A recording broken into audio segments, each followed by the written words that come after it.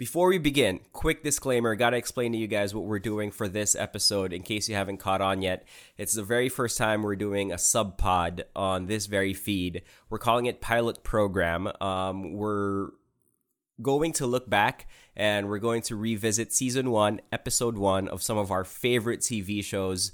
You guys sent in a lot of great suggestions over social media. We really do appreciate it, and the choices that we had from your suggestions, really, we could not go wrong. That's the reason why we didn't pick any of them.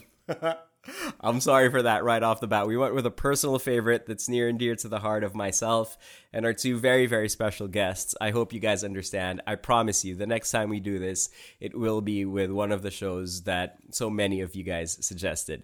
Before I begin, want to thank the amigo, Toby from HR, for always making the Call to Arms podcast possible. Original art by Alan Martin, Double T himself. And of course, original theme music is a track called Tropical Vikings. That's courtesy of King Wow himself, Mr. Brett Jackson, and the rest of Careless Music Manila. It's unbelievable to me how some of the most valued things in one person's life is unquantifiable. Sure, there's money, there's social media followers, there's true shooting percentage, and whatever PER really actually is. All these things, depending on who you ask, are, I guess, valuable and countable and measurable, determinable. But then there's faith, there's love, there's friendship. These things are impossible to physically quantify, which is maybe why, as a species, we've resorted to writing songs or movies and, yes, even TV shows about them. I was once a DJ on a radio program called Good Times on Magic 89.9. I was on the same show as Sam O and Mo Twister, two people I consistently disappointed with my very measurable tardiness, but I took great immeasurable pride in working with every single morning. For years, the three of us jokingly, half-jokingly, called ourselves the best show ever. Sure, maybe our ratings or our ad sales figures get you close to figuring out whether we were the best or not, but unless you were there with us in the booth every day at 6 a.m., or in my case, 6:15, or tuned in to us faithfully on your way to work or school, it'd be hard for you to understand what made us, if not the best, at least really, really good. So allow me to try. I chalk it up to things I cannot count, but most definitely felt and will always feel. Again, faith, love, friendship. I lived in the same building as the station, which makes my tardiness more inexcusable. Sam didn't, but like all the other DJs, Magic felt like home to her nonetheless. Every day, the two of us would be in our pajamas, showing up and quote-unquote working. Mo was, famously halfway across the globe, so we talked to him on a computer daily. These days, everybody stays at home and everybody sees their friends through screens. This setup is new to so many, but not to the three of us.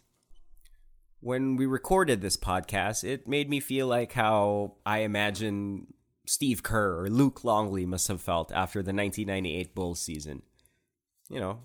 Hey, had this team stayed together, we would have just kept on winning. Maybe not. What I do know is jumping in front of mics and talking to each other again after years of not doing it felt, well, like it always did. Like we've been doing it for years. Like we never stopped. It's proof of what I'm sure many of you have realized during this season in our lives, that if your intangibles, your uncountables, your unquantifiables with certain people are so strong, then distance from each other or distance from the last time you spoke don't really matter. It's not about what you count. It's about what you can count on. In behalf of the two people who always had faith in me, the two people I genuinely love, in behalf of my best friends, Sam and Mo, at least for one podcast episode, the best show ever is back. My name is Nico Ramos. Welcome to the Call to Arms podcast. Something going on around the island. Money flowing wherever I've been promised. Just another vacuum in the tropics. Taking over, trying to stop this snobbish. Make a killing, I'm finna conquer.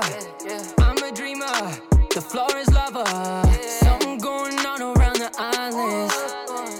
straight fire when we vibing, promise. Folks, welcome to the Call to Arms podcast. This is the first time we're ever doing the sub-pod called the Pilot Program, where we go back and revisit the pilot episode, season 1, episode 1 of a great show, a good show, a not so good show, but this one is a favorite show of ours. It's our second time back all together since we were doing the morning show. It's the first time that it's just the three of us.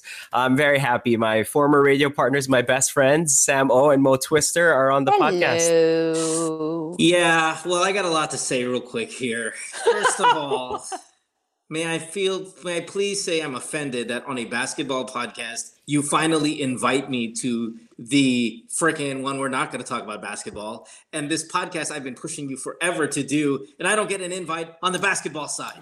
Number one.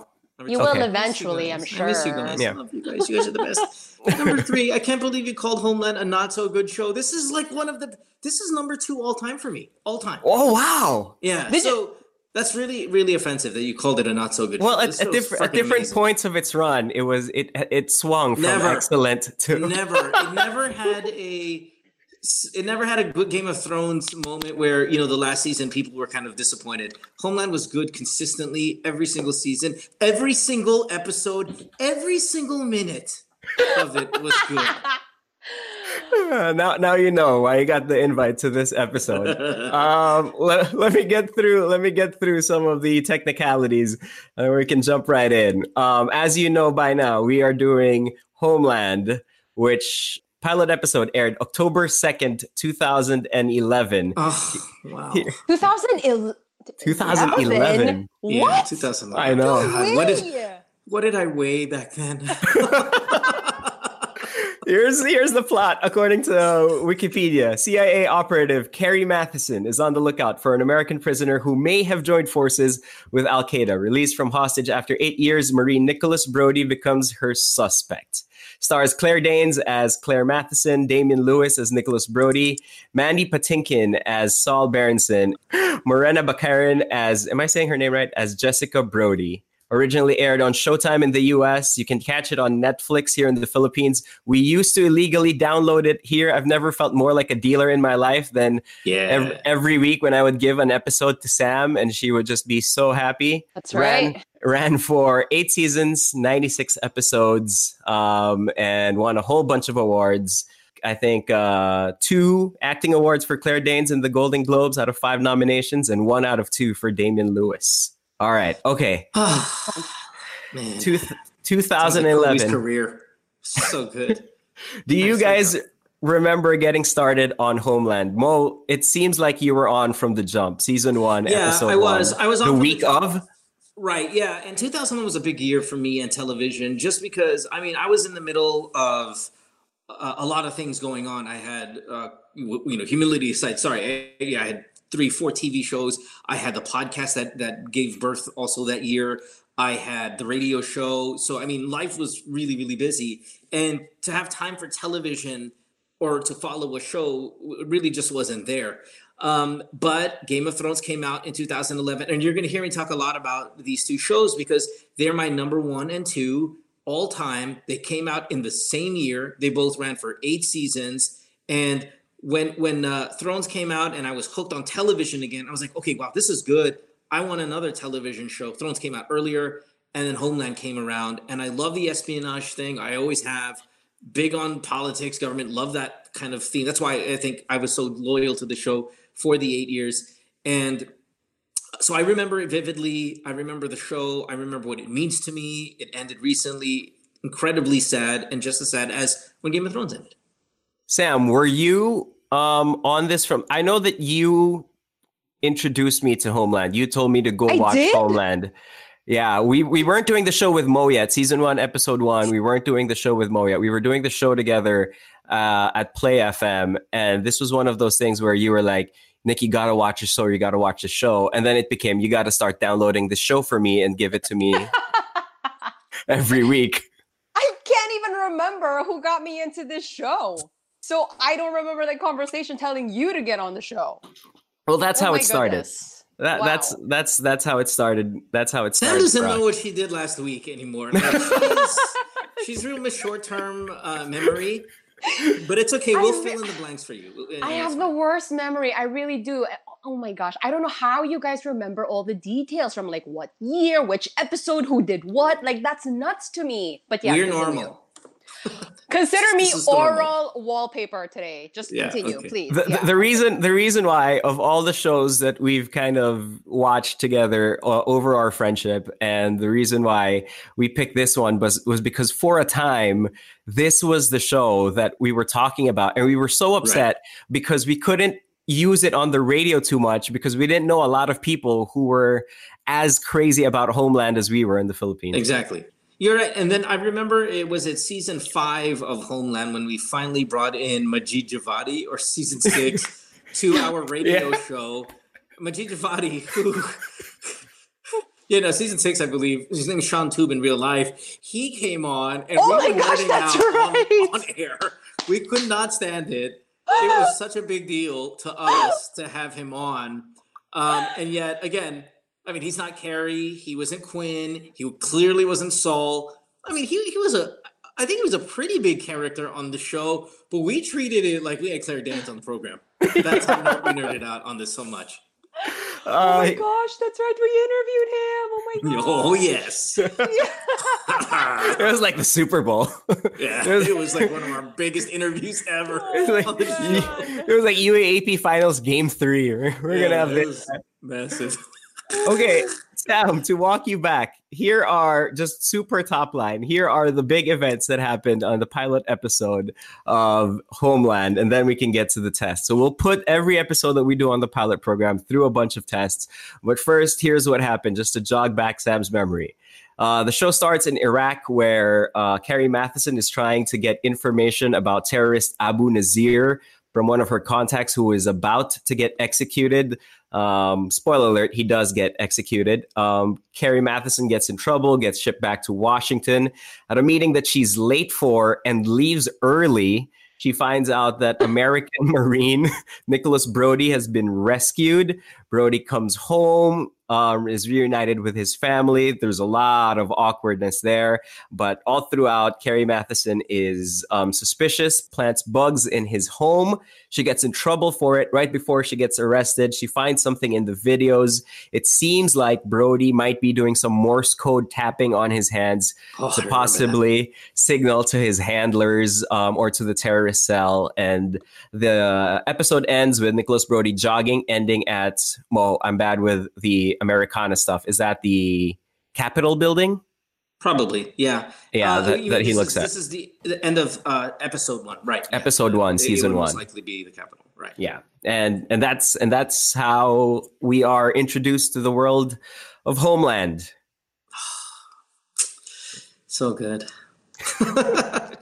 Sam is like, okay, I think I remember, and Mo is like, I'm reliving like his first girlfriend. Is like I'm telling stories of Mo's first girlfriend. I feel like I'm looking at lost baby photos that I haven't seen. Like, oh my god, look at my life. I remember the tapping and the scene. I remember the look of the tree that he was standing next to when he was doing that. I mean, everything. Oh, it's so good. Okay. I remember this as you're telling me because I watched that episode in preparation for your show. Okay. All right. Okay, good. Just wanted to make sure that everybody who didn't watch, who's listening right now, gets a refresher. Okay, we're going to run it through some tests. We have a bunch of tests here. Yeah, it's because it's the pilot program. We thought we were clever. Bonus points before we get to the tests. This is my big thing. Does the show have opening credits or not? The pilot doesn't have one, but moving forward, the opening credits of Homeland, one of the worst ever.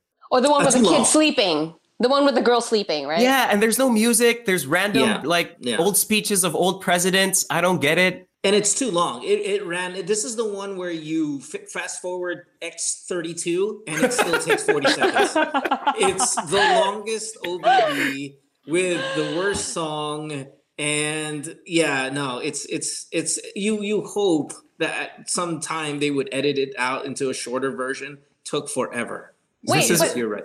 Mohan, you're the connoisseur of this show. So did you figure out what the purpose of that OBB was? Like, what were they trying to tell us with that? It is almost like it's kind of like a recap The only OBB of this entire, and I know we're talking about the pilot, sorry, but the only time that it actually was good was the last episode, the series finale, which aired a couple of weeks ago, because we went back and we saw Brody from season 1, from episode 1. We saw him again. And I was like, oh, okay, it meant something. But how many episodes did you say there was? 86 or 96? 96. Yeah, it was a waste of time. And I fast forwarded each and every one. But to be fair, Game of Thrones, while a lot of you guys nerd out on that, I had to fast forward that for 8 years as well. I mean, I could not hear the song 100 times. Like, I heard it the first time, it was kind of cool. And then every season, the map would kind of grow, right? Like places that we didn't hear about in past seasons. Oh, it's now on that map. Yeah, okay, fast forward. And then we would play it on the show, on the radio show too. Right, so when we you talked were about so it. sick of it, yeah. Yeah, oh, couldn't stand it.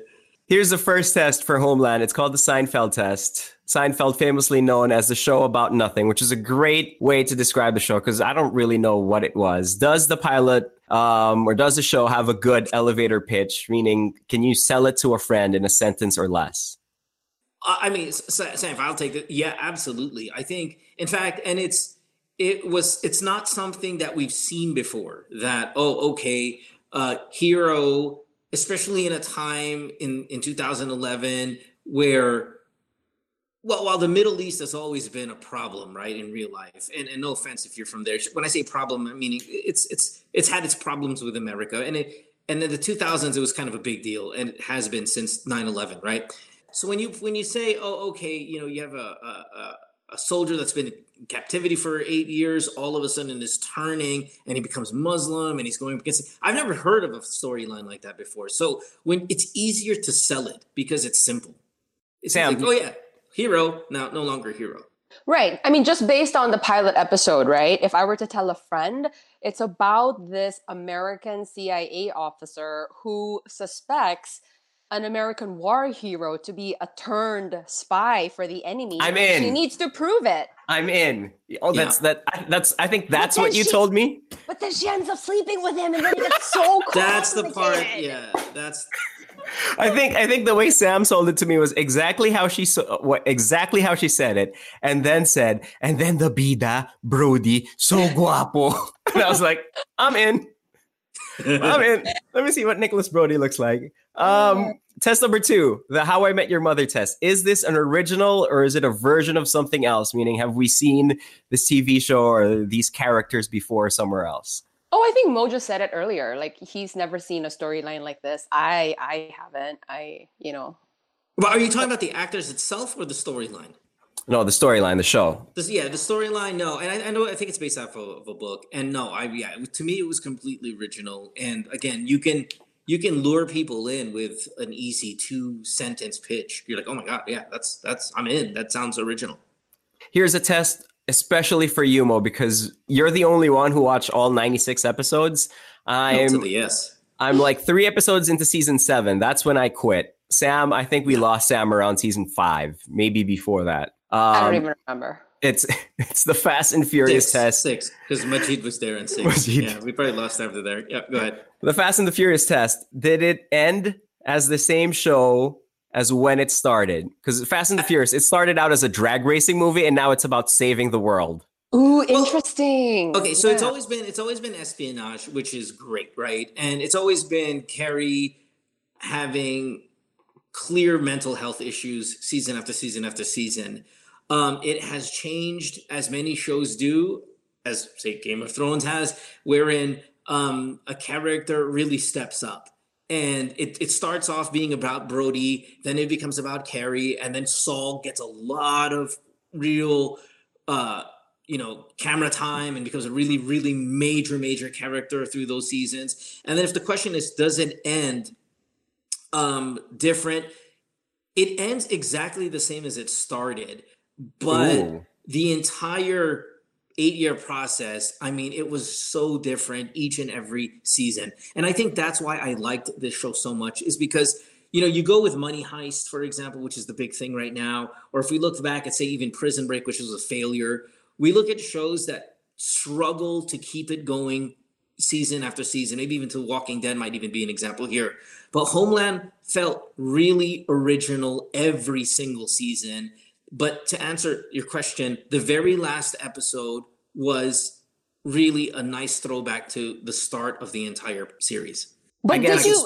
can spoil it for you if you want. But did you love it as much as you did in the beginning? I did. To the very end? In fact, I'll be honest, season 1 to me was not even one of the strongest seasons. I know a lot of people love it and think it's the best.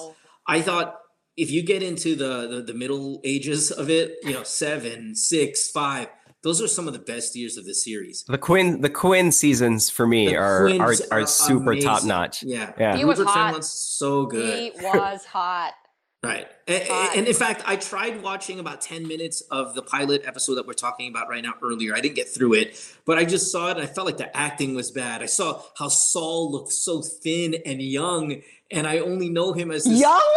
this Young? right, which is weird, like right? 125. Which is weird, right? Because when you see season 1, episode 1, you look at Saul and you're like, oh my God, Inigo Montoya looks like 150 years old. And then when you watch season 8 and the last episode, and then you watch season 1 again, you're like, oh my God, They were babies. Saul is a budding stud. Look at this Olympian. Right. It's crazy. Sam had a crush on Brody for like the first season, and then you had a very serious Saul Berenson phase where you were like, yes. You were like, oh, Saul's kind of cute. And you're like, you said you wanted to take care of him. I didn't. Okay, now you're making that up. Whatever. You're just making stuff up for your podcast.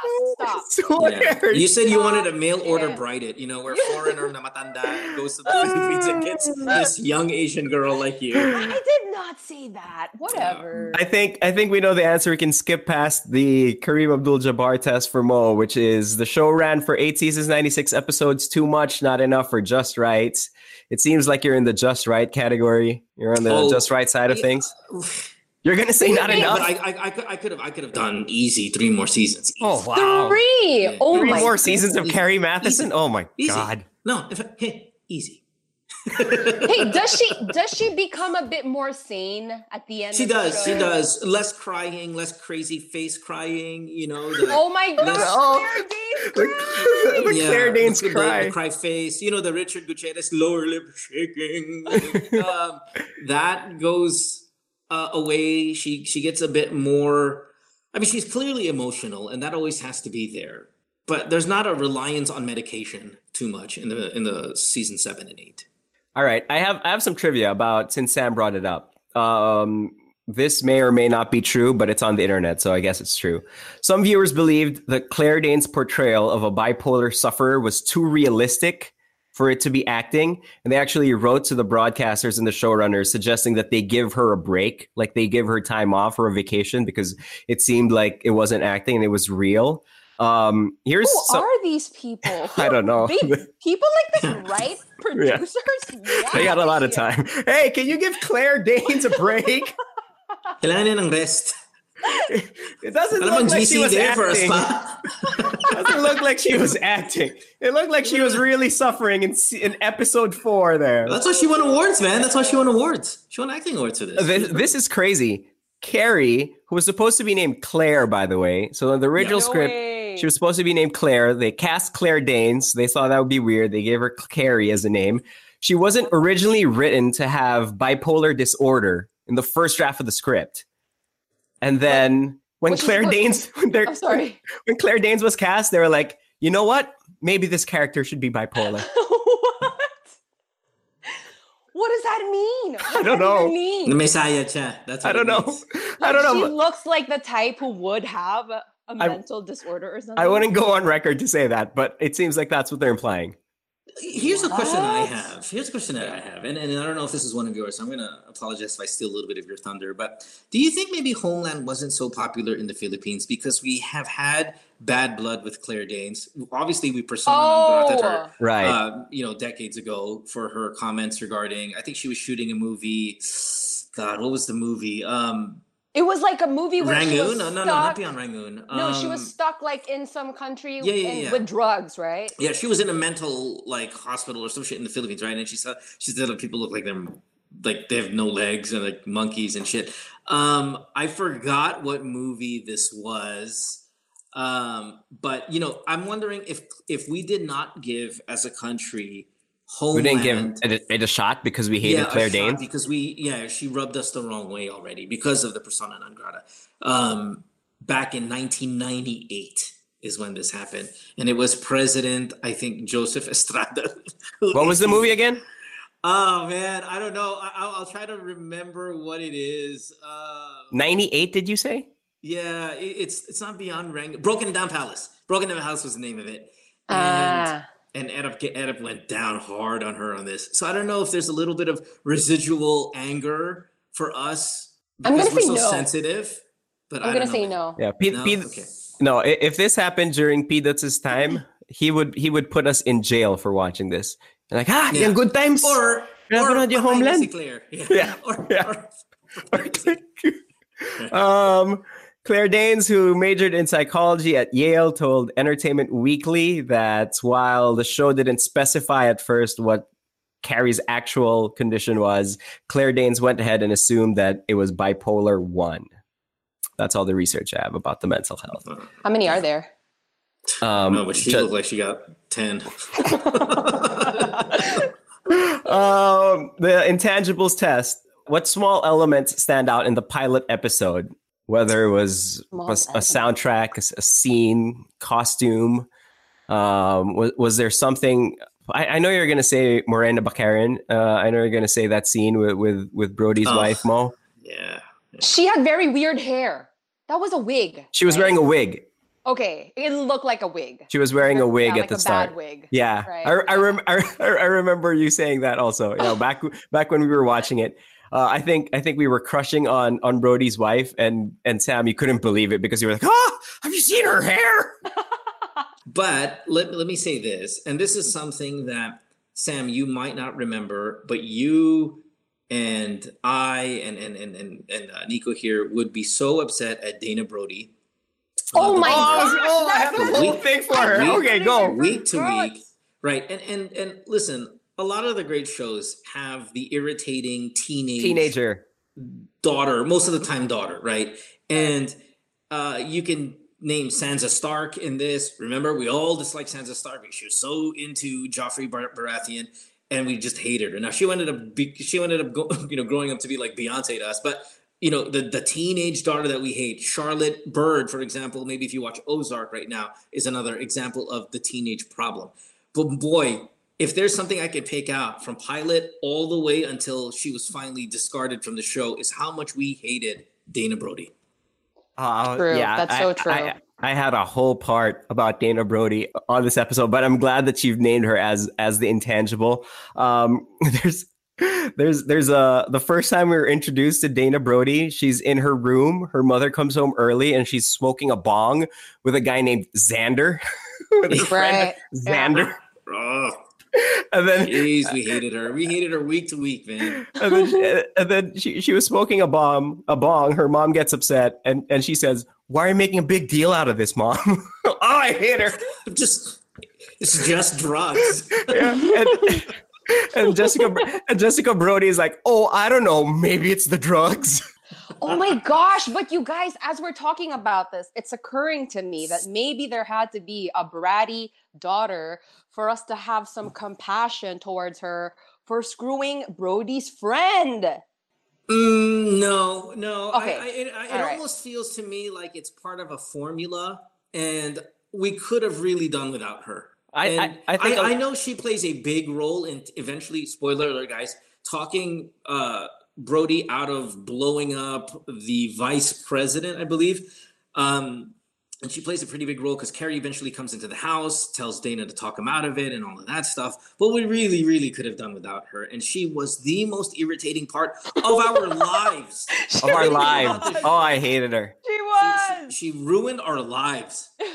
When I watched the pilot again, I thought to myself, man, I feel bad for hating what's, possibly a 14-year-old as much as I did. Right. And then she says that first line. I was like, oh, maybe that's why I hate her. And then on the car ride back to the house where, the neighbors are welcoming her, Dana Brody says, "Look, we're famous. And I go, I hate you, Dana Brody.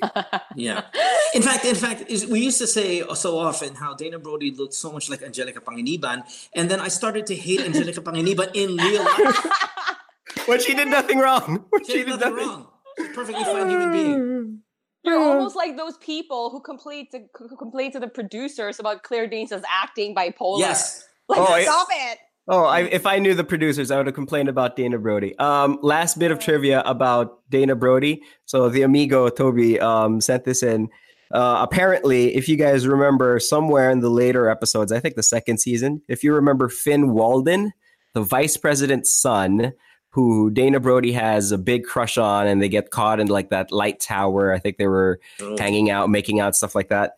That guy turned out to be Timothy Chalamet. Chalamet, yeah. Oh my gosh, that's right. Really? Yeah. Mm. Oh, wow. Yeah. Okay. He's so dreamy. Not then.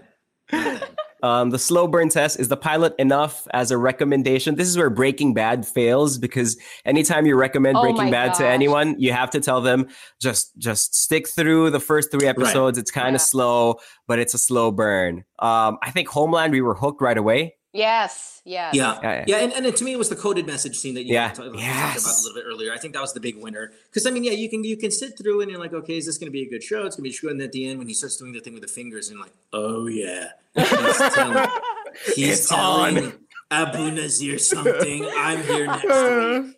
And you also see the part where he beats up Walker, who was his partner and fellow prisoner, and then he's crying and then gets hugged by Abu Nazir. And then the next scene is he does the finger things, and I'm like, I'm in. Yeah, I'm in.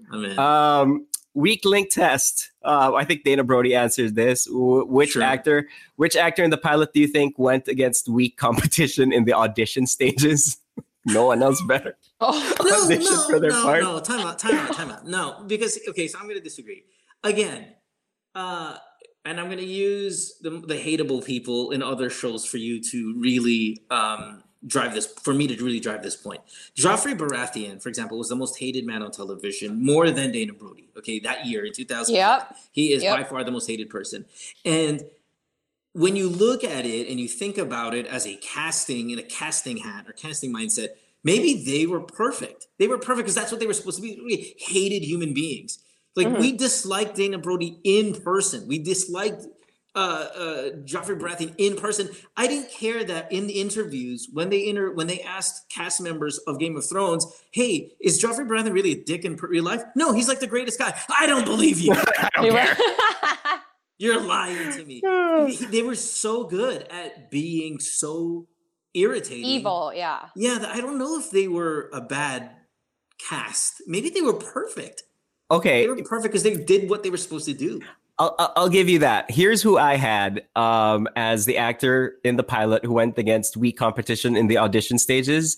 And you can't talk me out of this. It's Mike. It's 100% Mike. Mike's the best friend. Yeah. Mike's the best friend who is now having an affair with Brody's wife.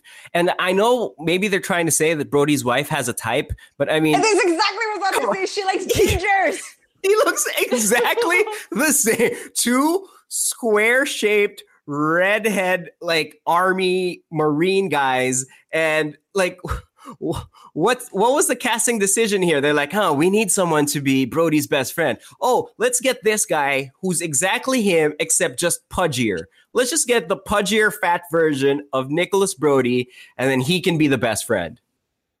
Yeah, he looks like, we used to do this with our celebrity doppelgangers on the radio, right? He looks like Channing Tatum with a 85% discount.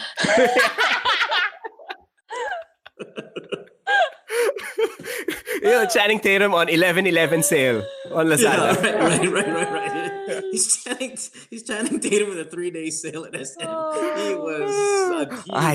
I watched it and I didn't realize, because I had spent years hating Dana Brody. I didn't realize that I should have left some hate in my heart for Mike, the best friend, who, by the way, the first time he sees Brody, which is like outside the facility or whatever, Brody just said, I'm going to drive. And then he sees Mike, and then they're like, oh, hey man, what's up? It's as if like they hadn't seen each other for a week. It's not like it's been 8 years since you've been captive by the enemy. And, obviously he's having an affair with his wife who's right there. And what does Mike say? Mike's like, oh, it's been 8 years, man. I'm taking you to the Greeks for steaks and beers. And then he does that old awkward male friendship thing where he pretends to punch him in the stomach. And Brody's like, oh, you got me. And I was like, oh, I hate this scene. Make this end. Bad acting scenes, right? Yeah. No, I mean, honestly, if I think back and now I look at his photo, he does look like Channing Tatum had a baby with Chucky. Oh my god! You remember Chucky from Child's Play? Right. All right. Anyway, hate him. Is anyone overqualified? Is anyone too good of an actor to be on this show? The acting level is pretty high on this show, especially later on. In the end, and I know we're talking about number one here, but in the end, I think Mandy was so good, like so good here, and I would say he was the best part of it, acting wise, if that's what you're trying to ask. I mean, he was incredible. Yeah, he was but nobody was like overqualified, right? I mean, they met him at the top. I think that him and Carrie, the interactions there were super high level. Yeah, no. By the way, Carrie could have died, and I'd be okay with it. Like if she died throughout in one of the seasons, just don't lose Saul. Was my thing.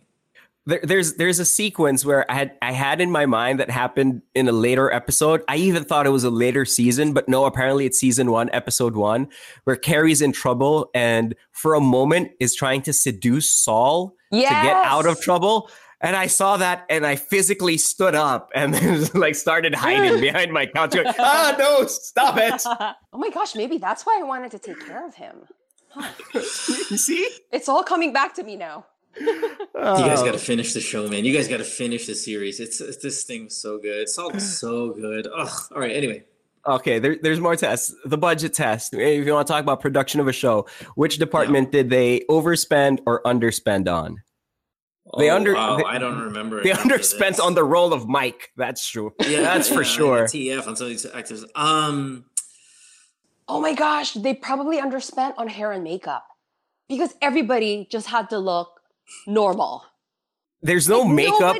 There's no makeup on almost any female. Exactly. It's like nobody had to be done up. Everyone just had to look like themselves, like their normal selves. Can I just say, Sam, since you brought that up, in episode 1, in two occasions, we see Carrie getting ready, and it's just immediately exposed that she has the worst hygiene ever.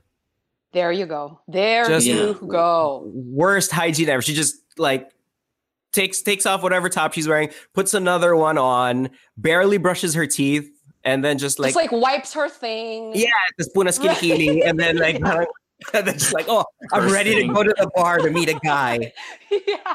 Right. And you know what? That's her the entire time too. I mean, if you go back to the Jack Bauer days of 24, you're like, you actually do have those moments with her throughout the 8 years. Okay, the Katie Holmes test. Did this show launch anyone to stardom? And did the right person from this show launch to stardom? For context, Damian Lewis eventually left the show. He's done billions, is even a bigger TV star now than when he was Bobby Axelrod, right? In Homeland. Claire Danes has stayed on. Anybody? I mean, Chalamet, I guess, that little role. Like, always the most famous person of anyone there now. And the aforementioned Morena Baccarin is the love interest in the Deadpool movies. Is where I've seen her from. I think it's bringing back Mandy from what we all remember as Inigo Montoya to A-list celebrity status again as an older guy playing Saul Berenson, right? I think that is maybe relaunched his career, this role, because prior to this, I only remember seeing him as Inigo Montoya, which was, of course, in the 80s and in The Princess Bride. So I would say maybe relaunching him into a considerable household name again.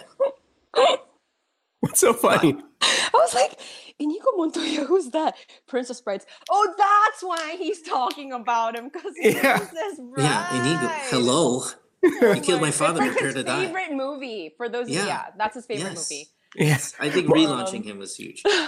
Mo seems really cool and smart and super savvy because Homeland is in his top two TV shows of all time. His top two movies of all time: Princess Bride and Love Actually. Yeah, that's right. Goddammit, that's right. Yep, absolutely. Wasn't Claire Danes' career like relaunched in a big way through the show too? Sure. Yeah. Because before this was, what was it? Romeo and Juliet, Hating the Philippines, and that's it? Yeah, and maybe a couple more, spread around, every now and then. But because you always did remember her, though, for being in the Romeo and Juliet film with DiCaprio. So even if you don't see her often, I think she's still in memory. So, dude, Inigo... Like, oh my God, it's Inigo. He's 75 years old. It's that. With Claire, even back then, if there was Instagram, you would have think maybe she had 1 million followers if there was Instagram back then. She's not breaking the internet with a selfie. Yeah. Here's a little fun fact, though, about Damian Lewis, of course, plays Nicholas Brody. In real life, if you might not know this, his wife is Helen McCrory, who plays, again, we're talking about top TV shows of all time. She plays Polly Gray in one of my now top 5 new shows all time, Peaky Blinders. If you don't watch Peaky Blinders, you're really missing out. Peaky Blinders, a massive part of your life. It is such an incredible show. My number 5 on my top 5, and she plays Polly Gray. That's Damian Lewis's wife in real life. I'm gonna Google her, Polly Gray. Speaking of his wife, since you brought it up, Damian Lewis admitted on Graham Norton's talk show that him and his wife took a selfie in the White House bathroom, where they were invited as Barack Obama's guest because apparently this was Barack Obama's favorite TV show at the time. Like the series so much, he ordered the DVD box set. Do you remember DVD box sets? Obama does because he has a Homeland DVD box set and invited Damian Lewis to the White House. Sam ordered the torrent box set. Care of Nico Ramos. You can legally watch this now on Netflix. It's there the torrent box USB. Anyway, sorry. Go. Is this, so since we're on the topic of Damian Lewis, and Mo, this is something that we've talked about Brody when he was in Homeland, and then eventually when he came Bobby Axelrod, we're still talking about it now because we love Billions. Is this a part of the podcast where we talk about Brody's mouth? I was just going to say that. I mean, oh my gosh, that's so small. Drives me crazy. Yeah, he never opens his mouth. Yeah, it makes it smaller. And he's constantly eating. If you ever I hate it when he eats. Freaking scene.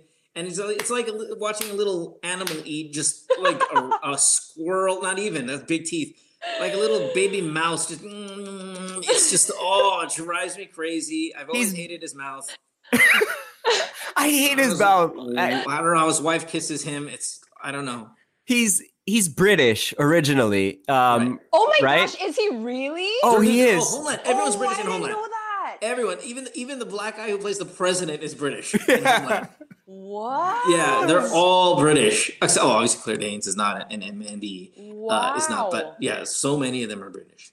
So he's British. So I'm not sure if he's doing that with his mouth to, make his American accent. In Billions, and I don't want to cross over to a different show, but in Billions it gets worse because he has to have a thick Brooklyn accent. Yeah. And it's just terrible. Like, drives me crazy. Anytime he talks, and I didn't see this at first, obviously, but Mohan brought it up to us, and then when he did, it just completely ruined Damian Lewis for me. But anytime he talks, I'm looking at the TV and I want to write the producers of Homeland to say, please check on Brody. I think he's having a stroke. Yeah. Something going on with his mouth. He's having a stroke. Is he hiding the world's worst teeth? Because I don't see any of it. I hate it. I hate the mouth. Damian Lewis, great actor. Hate the mouth. Next test is the Daenerys Targaryen, Stormborn, Queen of the Andals, the first man, titles test, which basically says, did your first impression of a character change between the pilot and the finale? Mo, you're the only one who's completed the 96 episode journey here for us.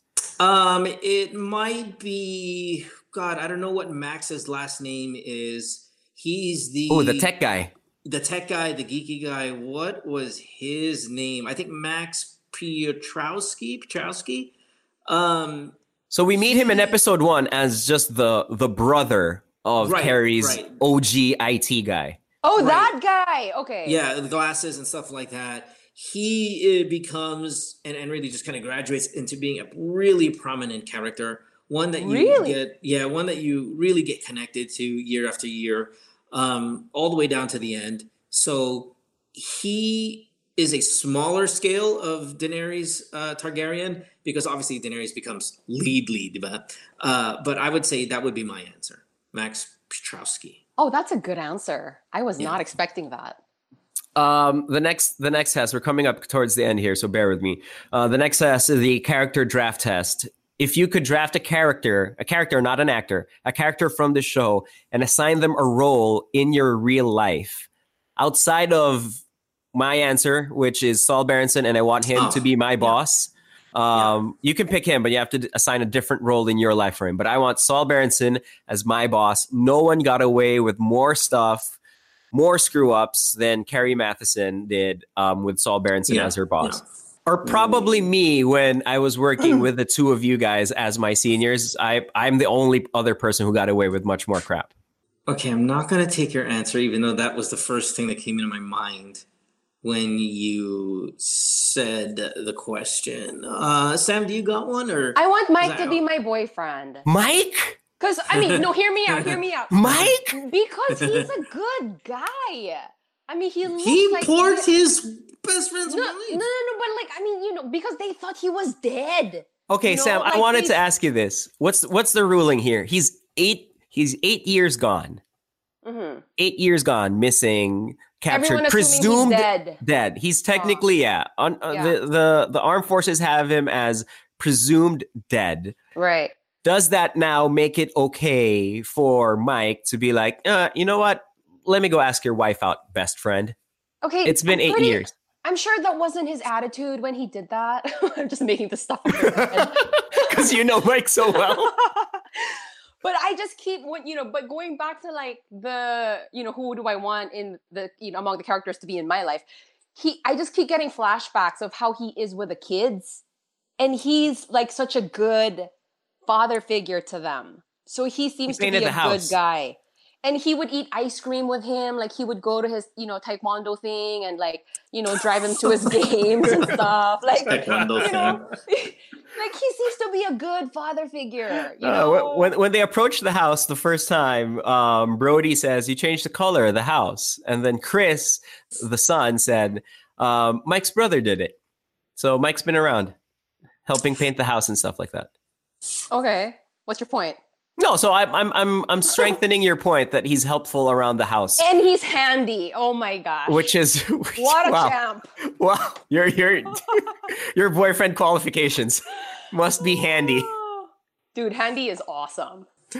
Mo. I gotta say Peter Quinn. I know we brought him up earlier. He's not in season 1, but Peter Quinn has to be like my best friend in life. We're talking about a guy who is just incredibly loyal and just so badass. He's the guy na pare me rambol. San? He'll go, right?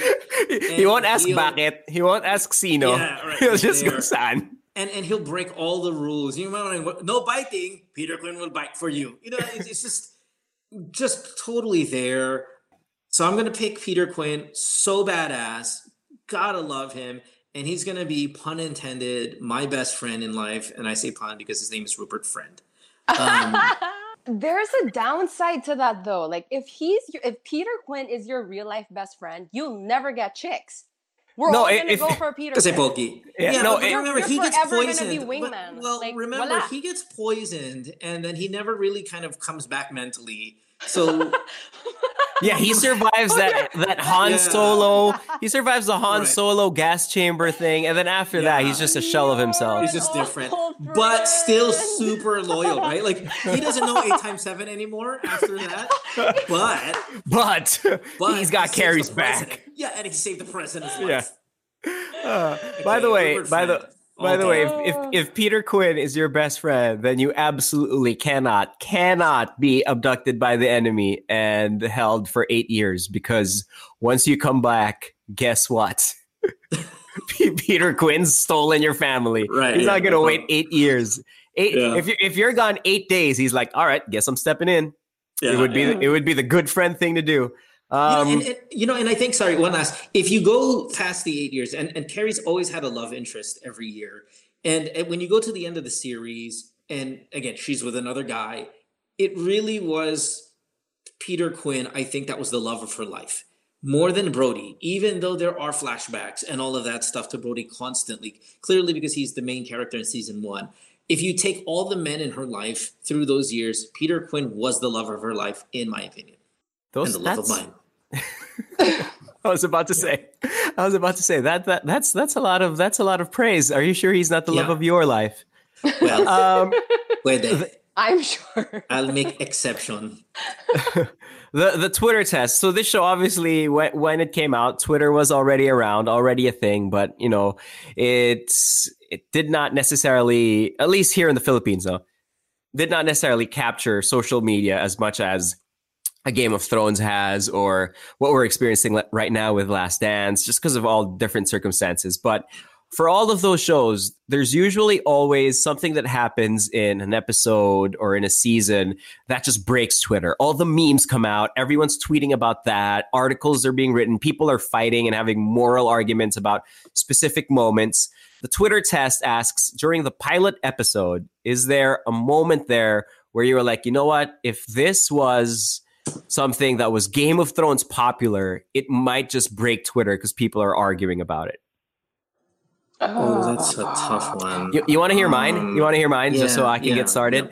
Yeah. The first night that Brody's back, which is a difficult watch. It's a rough watch, even because obviously he's been away from his wife 8 years, and his wife is trying to make it a romantic night with a champagne, and as she says, this isn't a nightie, this isn't a nightgown, it's negligee. I'd never heard that word before or since.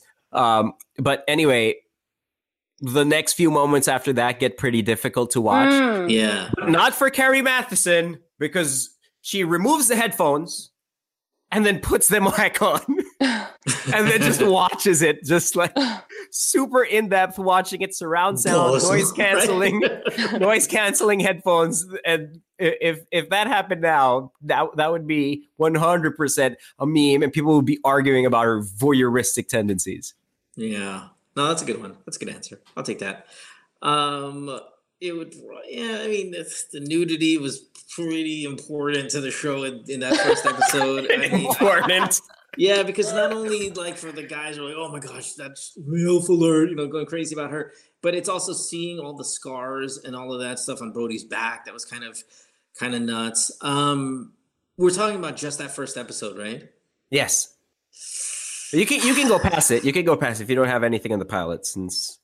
Well, no. To me, it really is the hand thing. I mean, the coded signal stuff that we talked about earlier. I think that was the one that really got me into making sure that I watched the next episode. So I think that would have maybe broken Twitter. People would probably try to assess what it was, or they'll try to decipher. Right. They'll ask sign language experts. Oh, what any letters there? There would have been a lot of that, I think. Right. You're right.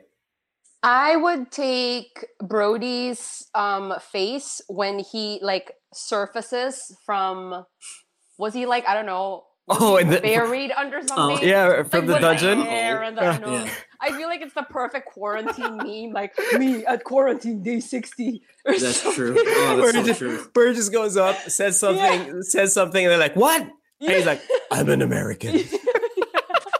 Yeah, you're right. That's a good one. Yeah, you win.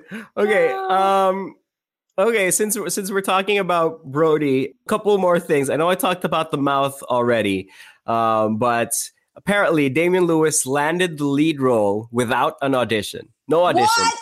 What? So they saw him in this movie Keen from 2004, and then they called him on the phone and offered him the part of Nicholas Brody over the course of a phone call. Which makes sense because they didn't see his mouth moving, because had they seen it.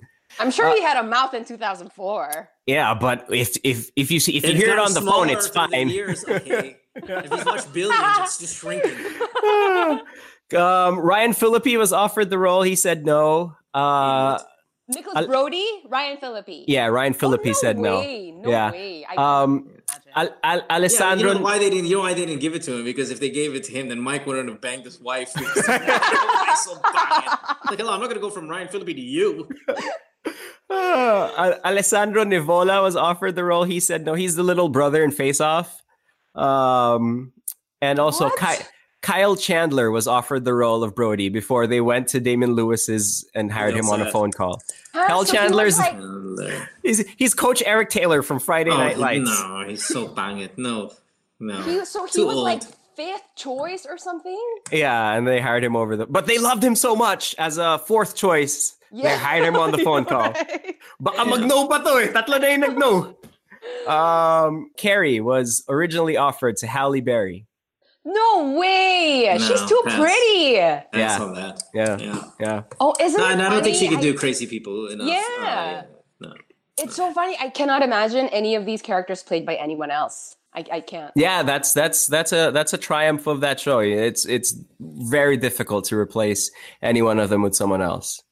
Yeah, wow. I'm trying to think who would I have accepted outside of Carrie? Yeah, that's another question, right? Like, yeah, can you see anyone else playing these roles? No, I'm better choice. I mean, Saul is most irreplaceable for me. Yeah, Carrie's number 2. Yeah, it's hard to pull off. good. It's hard to pull off all the levels of crazy that she was able to do. Emily Blunt? No, maybe no. Too pretty. Too pretty. McAdams? Rachel Like McAdams. too pretty? Way too pretty. Way too pretty. Beckinsale? Way too pretty. So what are you guys saying? We're saying a lot of Claire Danes here. Works back. Nicole Kidman? Because she's not great. She's too fragile looking. She can't be tortured, right? She can't shoot anybody. Yeah, she has to just wanna put on a t-shirt and go to Iraq, which is what Carrie Matheson seems to just want to do every day. And Nicole Kidman looks like the type who would shower all the time. Right. Oh, 100%. Right. And she'd be like, I could do it. Sarah Connor, Terminator 1. What do you mean? The actress? Oh, Linda Hamilton. Sarah Connor. Oh, maybe. Puede. Maybe. Yeah.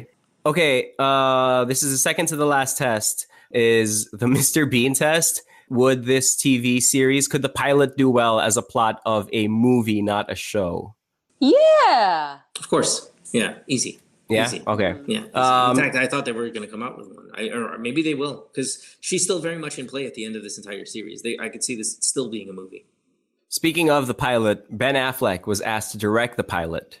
No and way. wanted to do so. He was like, let me do it. However, his agreement with his then wife, Jennifer Garner, at the time was, if one of us is working, the other one has to stay home with the kids.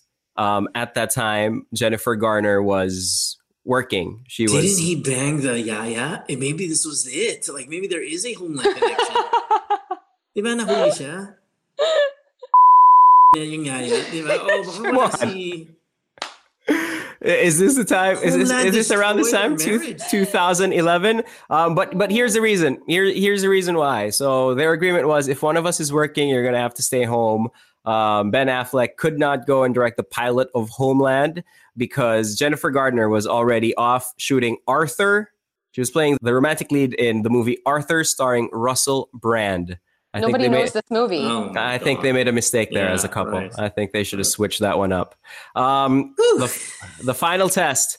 The final test is, and this is a championship belt. After watching the pilot again, which Sam, you did yesterday, and Mo, you watched parts of today. I watched it yesterday. After watching the pilot again to prep for this podcast, did you feel any desire to re-binge the whole series?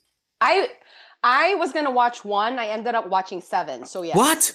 Yes. Wow, no way. You're into it again? No way. I'm not going to 7? get into it again. If no, like... Sam, finish it. Cut 2, season 3. Finish it.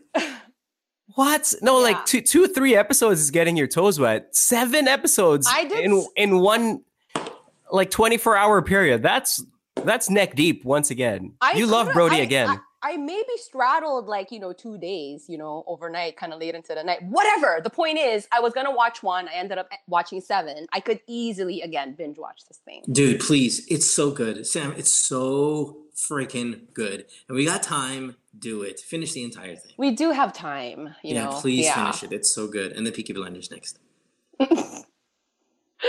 Bye bye life. Okay. Yeah. Can I watch it again? I don't watch anything again. That's just a big part of who I am. I don't watch movies. Rarely ever watch movies a second or third time. I just don't get to have that feeling again, and it frustrates me. And that's why I more envy people who haven't seen it, like maybe you guys who have not finished it, or people listening to the show right now who know seasons 1 and 2 but don't know 3, 4, 5, 6, 7, 8. I wish I could be you and experience it for the first time. It's kind of that person that you see go, "Oh, I've never seen Game of Thrones."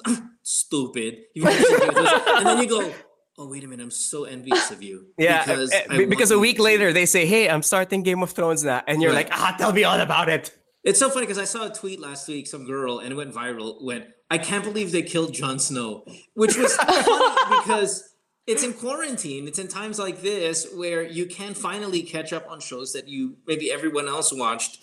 And then so late to the party, but hilariously late to the party, she tweets out, "I can't believe they killed Jon Snow." And this was last week. So yeah, no, totally do it. I think this is great. And I mean, we spoiled a little bit in this little podcast of yours, Nico, but I don't think enough to say no to finishing this thing. Before we wrap up, here's just a couple of more notes that I didn't know where to throw in while we were discussing it, but a couple of notes that I found interesting during the revisiting of the pilot episode. At the very start of it, she's in traffic in Iraq, and then she needs to get to the prison. She's in a one-lane street, and there's cars in front of her, cars behind her. She's talking on the phone, and she goes, "Hang on a second," gets out of the car and just walks away. They do this a lot in movies and TV shows, and I hate it anytime they do that because I've never, that's probably the top most, just absolute most disrespectful thing you could ever do in a traffic jam is to just leave your car there. Counterflow. Right. Yeah, just left it there. Just left it there and said, I'm just gonna go walk the rest of the way to the prison. The scene after the whole part in Iraq where they're trying to establish that she's back in Washington, there's this voiceover of a fake, and they do this in movies, of a fake broadcast of a radio show. And and it starts out as this, and you only hear the voice. It starts out as, "Welcome to Jim Dawkins in the Morning. My name's Dave, filling in for Jim Dawkins today." And I'm like, wait, what? That's so real, though. I was like, it's a fake radio thing. Why do you have to have a substitute DJ for a fake radio thing? Yeah, it's like our version. Like, hey, you're listening, you're watching a movie in the Philippines. Maybe it's like Jason Bourne. It was shot in the Philippines with what's his face? Hawkeye, diba? Yeah, you're listening to this at Good Times. It's a music show today because it's a holiday. If you're gonna highlight a show, might as well make it their best day. Send in your requests. Yeah, we're playing the hits. My last bit, and this one personally resonates with me, is Sam, you brought up the scene where they discover Brody. He's in the basement. They're going to bring him home. They cut to him. He's looking at a mirror. His hair is still long, still looks like Mufasa at this point. Hair still long, beard still long. And you see in the shot, there's a pair of scissors and a pair of clippers for him.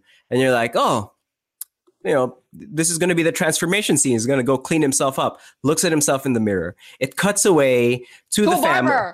To the family, yeah. And then it comes back. He's getting it professionally done. One scene apart. Just one scene apart. There's a professional barber doing it. Which he started off, like he was going to have this moment with himself and kind of cut off the memories of his head. Next thing you know, Ricky Reyes is right next to him. As someone though who Serrano's right next to him working on it. As someone though who in this quarantine tried to fix the hair situation without a professional present, I understand why Brody at some point went, you know what? I haven't had free use of my hands for 8 years here. Let me just get a professional to do this. Can I just say, though, I know this is unrelated, but you look like Jet Li in, God, I'm trying to think of a Jet Li movie. Oh, you don't have to say anything else. The best? No, the best Jet Li movie? He had hair in that movie, right? Oh, did he? You look like a Jet Li. Oh, no, that's been the greatest compliment you've ever given me. You look like Jet Li. And then you said Romeo Must Die, which is a top like 15 stupid action movie for me. Thank you very much. I will take that to my grave. Welcome. All right. Anything else that you guys want to bring up about the pilot episode of Homeland season 1? We've got the glowing recommendation from Mo already. I guess if guys go watch it, and this is going to be a slight spoiler alert, but because it's related to the pilot and season 1 of Homeland, the end of the show, it is Carrie becomes Nicholas Brody, and it almost word for word. We start off with this pilot episode with season 1 with a video of Brody saying things like, what I'm going to do, you're not going to understand. I did it for my country and all of that stuff. That's exactly the last thing I think we see Carrie do at the end of season 8, where she says, you guys are not going to understand why I did this, and I did this for my country. So just to kind of, in perfect fashion, make it come full circle, it's incredible, and it's brilliant, and I love it. It's such a high quality show, and it is season to season. I know there are going to be people who are going to criticize one season being better than the other, but I really can't. I can't even say I have a favorite, and I can't say I have a worse. I take the entire thing as is, and as is, it was brilliant. The worst one was when Brody was imprisoned in that empty building squatters area, and we didn't know what was happening. But other than that, I've enjoyed the show so far until I quit on it. Season 7. Sam, any last thoughts before we get out of here? Just watch it. I mean, gosh, sometimes I'll go on Netflix and I'll try to pick a show, and it is overwhelming, the options. Okay, so we narrowed it down for you. Go watch Homeland. Done. Yeah, which Sam now wants to end the podcast so she can go and watch 7 more episodes in a row. You know it. Guys, thanks a lot for coming on to the pod. I know it's time out of your very busy schedules, but I really appreciate it. We should do this a lot more. Yeah, this was fun. Yeah. Thanks for having us. Hey, by the way, may I say this being your pilot, not this pilot episode, but this is your first podcast and stuff like that. I do hear such great reviews about this show of yours, Nico. I've not heard an episode, I must admit, but I will jump on it because it was just the other day that somebody messaged me and said, hey, by the way, Nico's podcast is amazing. And the word used was amazing. So I was like, oh, amazing. Oh, let me give it a go. So just want to congratulate you on this amazing podcast, Jet Li. Thank you. We're very proud. Yes, Mom and Dad are very proud. And Mo is now going to listen to my podcast, the one that he's on. The episode that he's on is the one he'll listen to. I will never listen to. I will never listen to this one because I get weirded out with it. But I want to listen to the other stuff, especially the basketball things. I think basketball, people miss it right now. And this was perfect timing for you to throw one out there because I think you're trying to get your fix. There's nothing to watch. You might as well start listening to really good people who know the game, and you're one of them. So, yeah, no, good for you. And as soon as, and I promise you this, as soon as I get a front office person from the NBA on board, you will be my first call because that's the kind of stuff you geek out about. And Sam, as soon as Jeremy Lin opens my DM and agrees, she's Korean. Come on, but remember she fell in love with Jeremy Lin? I did. I had like a very short affair with Chinese. him in my head. No, it's not because they're countrymen or anything like that, because they're not. But she absolutely she saw the mohawk. She saw the 3-foot mohawk Jeremy Lin had on and fell in love. As soon as he opens my DM and agrees to come to the podcast, Sam, you're going to be on that episode. That's my guy. All right. All right. Thanks, guys. Appreciate it. Catch you guys again soon. Bye. All right. We'll see you. Bye. Thanks. I want 1 million lives. I want 1 billion profits when all that I got is a villainous mind. I keep it real in the pocket while you hear the venomous lies. I do not speak like a prophet, cause I got 1 million styles. Let's see what's really inside. Pulling over in the whip, flying out another